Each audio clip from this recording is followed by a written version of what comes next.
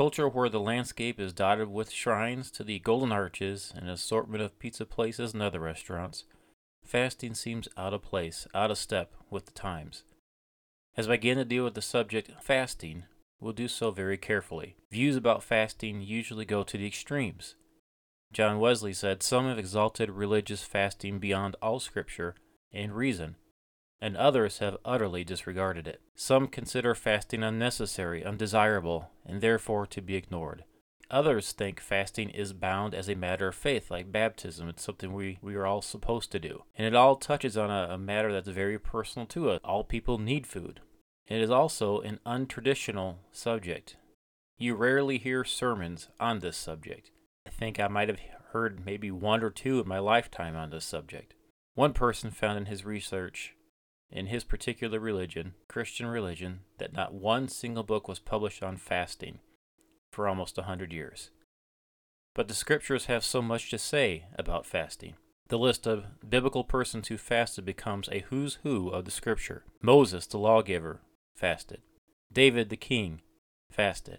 Elijah, the prophet, fasted. Esther, the queen, fasted. Daniel, fasted. Anna, the prophetess, fasted. Jesus, fasted. Paul, also. There is more teaching in the New Testament on fasting than repentance and confession. Think about that. Jesus taught more on fasting than on baptism. Jesus taught more on fasting than the Lord's Supper. So what would account for this almost total disregard for a subject so frequently mentioned in Scripture? First, fasting has developed a bad reputation as a result of the excessive and ascetic practices of the Middle Ages. Second, many have simply concluded that fasting was a Jewish custom and is of no value or need in the Christian age. Third, we have been convinced through constant propaganda that if we do not have 3 large square meals each day, with our several snacks in between, that we are on the verge of starvation. Because the Bible has so much to say about fasting, it is only right that we consider what it says. And as we do so, I have several requests. Please withhold judgment until you've heard all the material. Proverbs 18:13 tells us, "He that answereth a matter before he heareth it is folly and shame unto him." Now let us be explorers. Let us dig deep. Let us be like archaeologists. Let's dig deep, explore, dig into the Bible, see what the scriptures have to say about this. Let's explore and follow them. Follow what the scripture has to say instead of rearranging and reinterpreting scripture to fit our designs or fit our predetermined views on this subject. Let's not be too quick in drawing conclusions or applying what you've heard. Proverbs 14:29, "He that is slow to wrath is of great understanding, but he that is hasty of spirit exalteth folly." All right, at this point, we're going to examine fasting in the Old Testament. And we move on to examining fasting in the New Testament, and then we will look at fasting for Christians today. So let's look at occasions of fasting in the Old Testament. Leviticus chapter 16, 29 to 31. One occasion was the Day of Atonement. "And this shall be a statute forever unto you, that in the 7th month, on the 10th day of the month, ye shall afflict your souls, and do no work at all, whether be one of your own country or a stranger that sojourneth among you. For on that day shall the priest make an atonement for you, to cleanse you, that you may be clean from all your sins before the Lord." Verse 31, "It shall be a Sabbath of rest unto you, and ye shall afflict your souls by statute forever." So on the Day of Atonement, was it supposed to be a day of fasting? Let's look at Leviticus chapter 23, verses 26 to 32. "And the Lord spake unto Moses, saying, Also on the 7th day of the 7th month there shall be a Day of Atonement. It shall be a holy convocation unto you. Ye shall afflict your souls, and offer an offering made of fire unto the Lord. Ye shall do no work in the same day, for it is a Day of Atonement, to make an atonement for you before the Lord your God. For whatsoever soul it shall be that shall not be afflicted in that same day, he shall be cut off from among his people. And whatsoever soul it be that doeth any work in that same day, the same soul will I destroy from among his people. Ye shall do no manner of work. It shall be a statute forever throughout your generations in all your dwellings. It shall be unto you a Sabbath of rest, and ye shall afflict your souls on the 9th day of the month at even. For even unto even shall ye celebrate your Sabbath." Now let's look at Numbers chapter 29 and verse 7. "And ye shall have on the 10th day of the 7th month an holy convocation, and ye shall afflict your souls. You shall not do any work therein. So this was the only fast commanded by the law, to be observed on the 10th day of the 7th month. Though not called fasting, the phrase afflicting one's soul was understood to refer to fasting. So we heard that phrase several times in the scripture I just read. Now let's also look at Psalm 69, verse 10. When I wept and chastened my soul with fasting, that was to my reproach. Chastened my soul with fasting. Now let's also look at Acts chapter 27 and verse 9. The Bible says, Now when much time was spent, and when sailing was now dangerous, because the fast was now already past, Paul admonished them. The fast refers to the Day of Atonement. Acts chapter 27 verse 9, that's talking about the Day of Atonement. The fast was now already past. So they actually referred to the Day of Atonement as the fast. So we see as the Day of Atonement was to be observed on the 10th day of the 7th month. In those scriptures in Leviticus and Numbers, afflicting one's soul was understood to be referred to fasting. We also see that mentioned in Psalm 69 verse 10, and we see a reference to the Day of Atonement in Acts chapter 27 verse 9, where it's simply called the fast. So the use of the phrase afflict one's soul to refer to fasting suggests a purpose of fasting, to have an effect on the soul. If afflicting one's soul is synonymous with fasting, you would think fasting was to have an effect on the soul. Not particularly the body, but it's for the soul. The goal of such affliction or chastening we shall notice later on. Now let's look at other fasts in the Old Testament. People often fasted without specific commandment in time of distress. Some were communal affairs, while others were acts of the private individual. They fasted in war, or they fasted at the threat of war. Israel fasted at Bethel in the war against the Benjamites. We see that in Judges chapter 20 and verse 26. The Bible says, And all the children of Israel and all the people went up and came unto the house of God and wept, and sat there before the Lord, and fasted that day until even, and offered burnt offerings and peace offerings before the Lord. They also fasted at Mizpah in the Philistine war. We see that in 1 Samuel chapter 7 and verse 6. They fasted when loved ones were sick. David fasted and wept for a son while the boy was ill. We see that in 2 Samuel chapter 12, 16 to 23. The psalmist also mentions fasting for his enemies. That's in Psalm chapter 35, verses 11 to 13. False witnesses did rise up. They laid to my charge things that I knew not. They rewarded me evil for good, to the spoiling of my soul. But as for me, when they were sick, my clothing was sackcloth. I humbled my soul with fasting, and my prayer returned unto mine own bosom. What was the purpose of the fasting?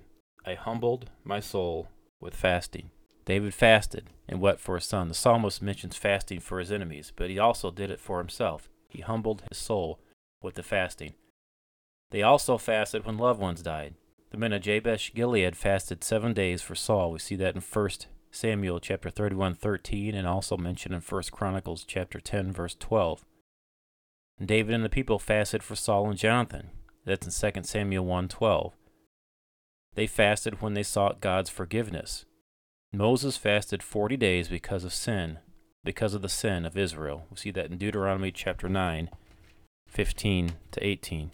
The Bible says in Deuteronomy chapter 9, 15 to 18, So I turned and came down from the mount, and the mount burned with fire, and the 2 tables of the covenant were in my 2 hands. And I looked, and behold, ye had sinned against the Lord your God, and had made you a molten calf, and ye had turned aside quickly out of the way, which the Lord had commanded you. And look, and I took the 2 tables, and cast them out of my 2 hands, and brake them before your eyes. And I fell down before the Lord as the first 40 days and 40 nights I did neither eat bread nor drink water, because of all your sins which ye sinned, in doing wickedly in the sight of the Lord, to provoke him to anger. For I was afraid of the anger and hot displeasure wherewith the Lord was wroth against you, to destroy you. But the Lord hearkened unto me at that time, and the Lord was very angry with Aaron to have destroyed him.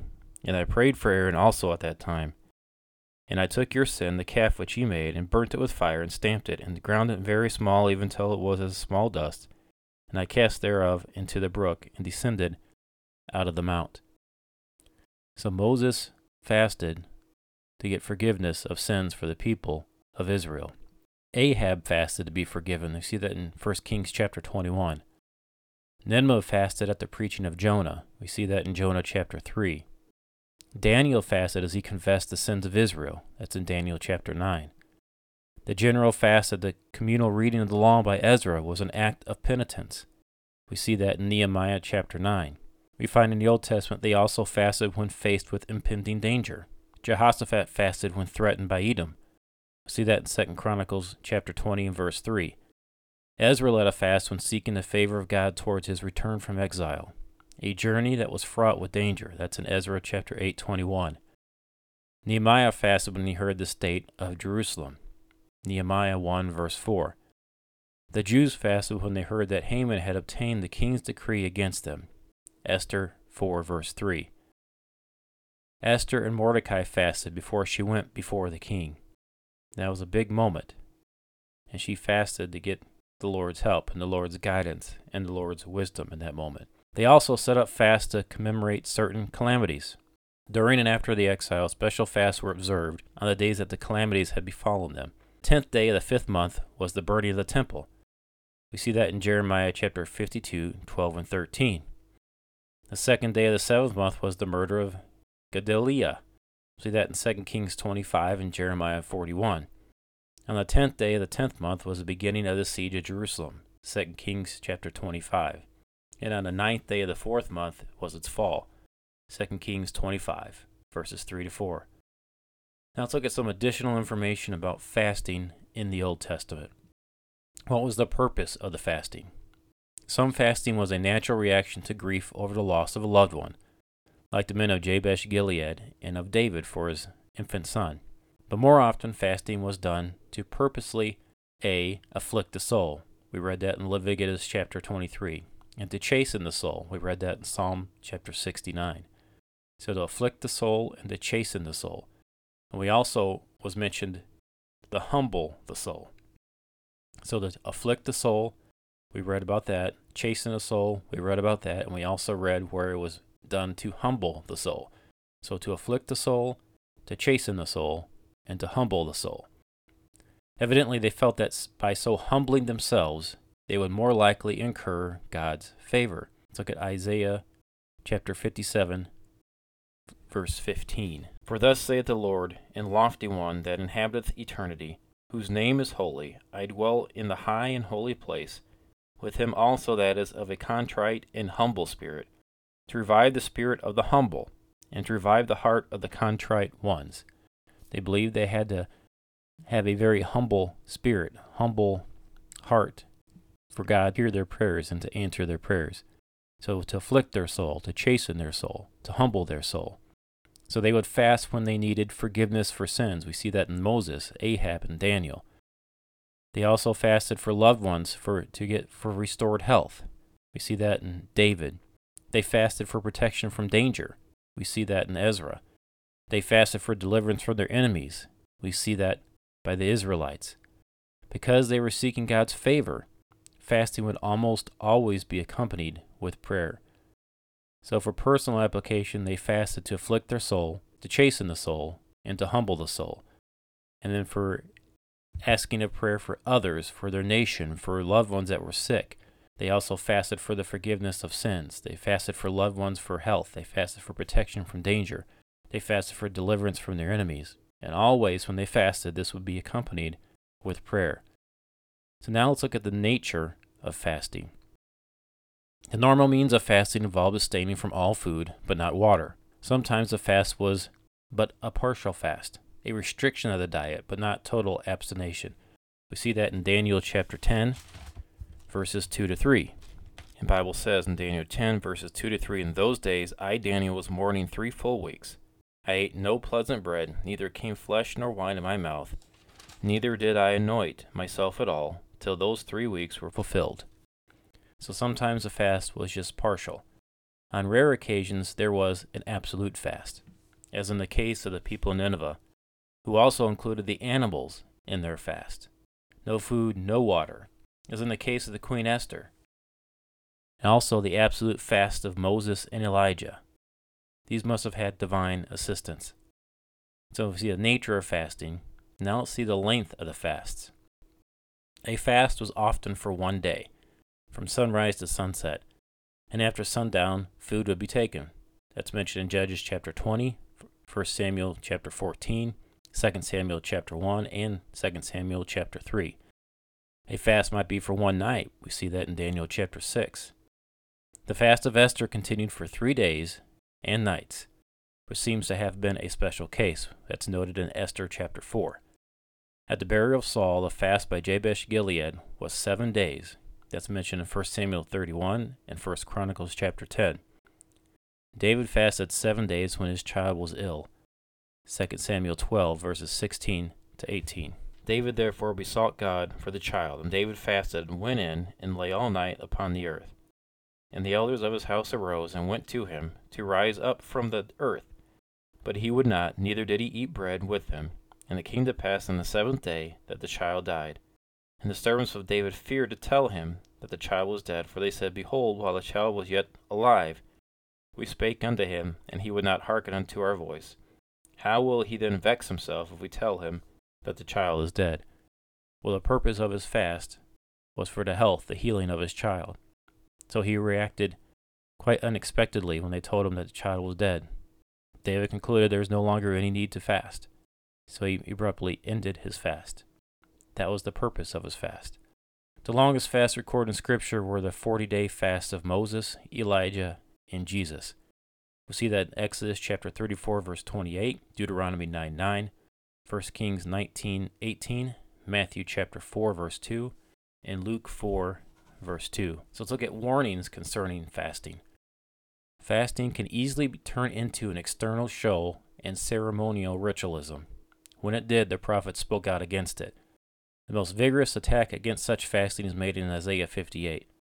The people complained that they had fasted and God had not seen, Isaiah chapter 58, verse 3, but they had not been fasting for the right reason, to be heard by God, Isaiah chapter 58, verses 3 to 4. The Bible says, Wherefore we fasted, say they, and thou seest not.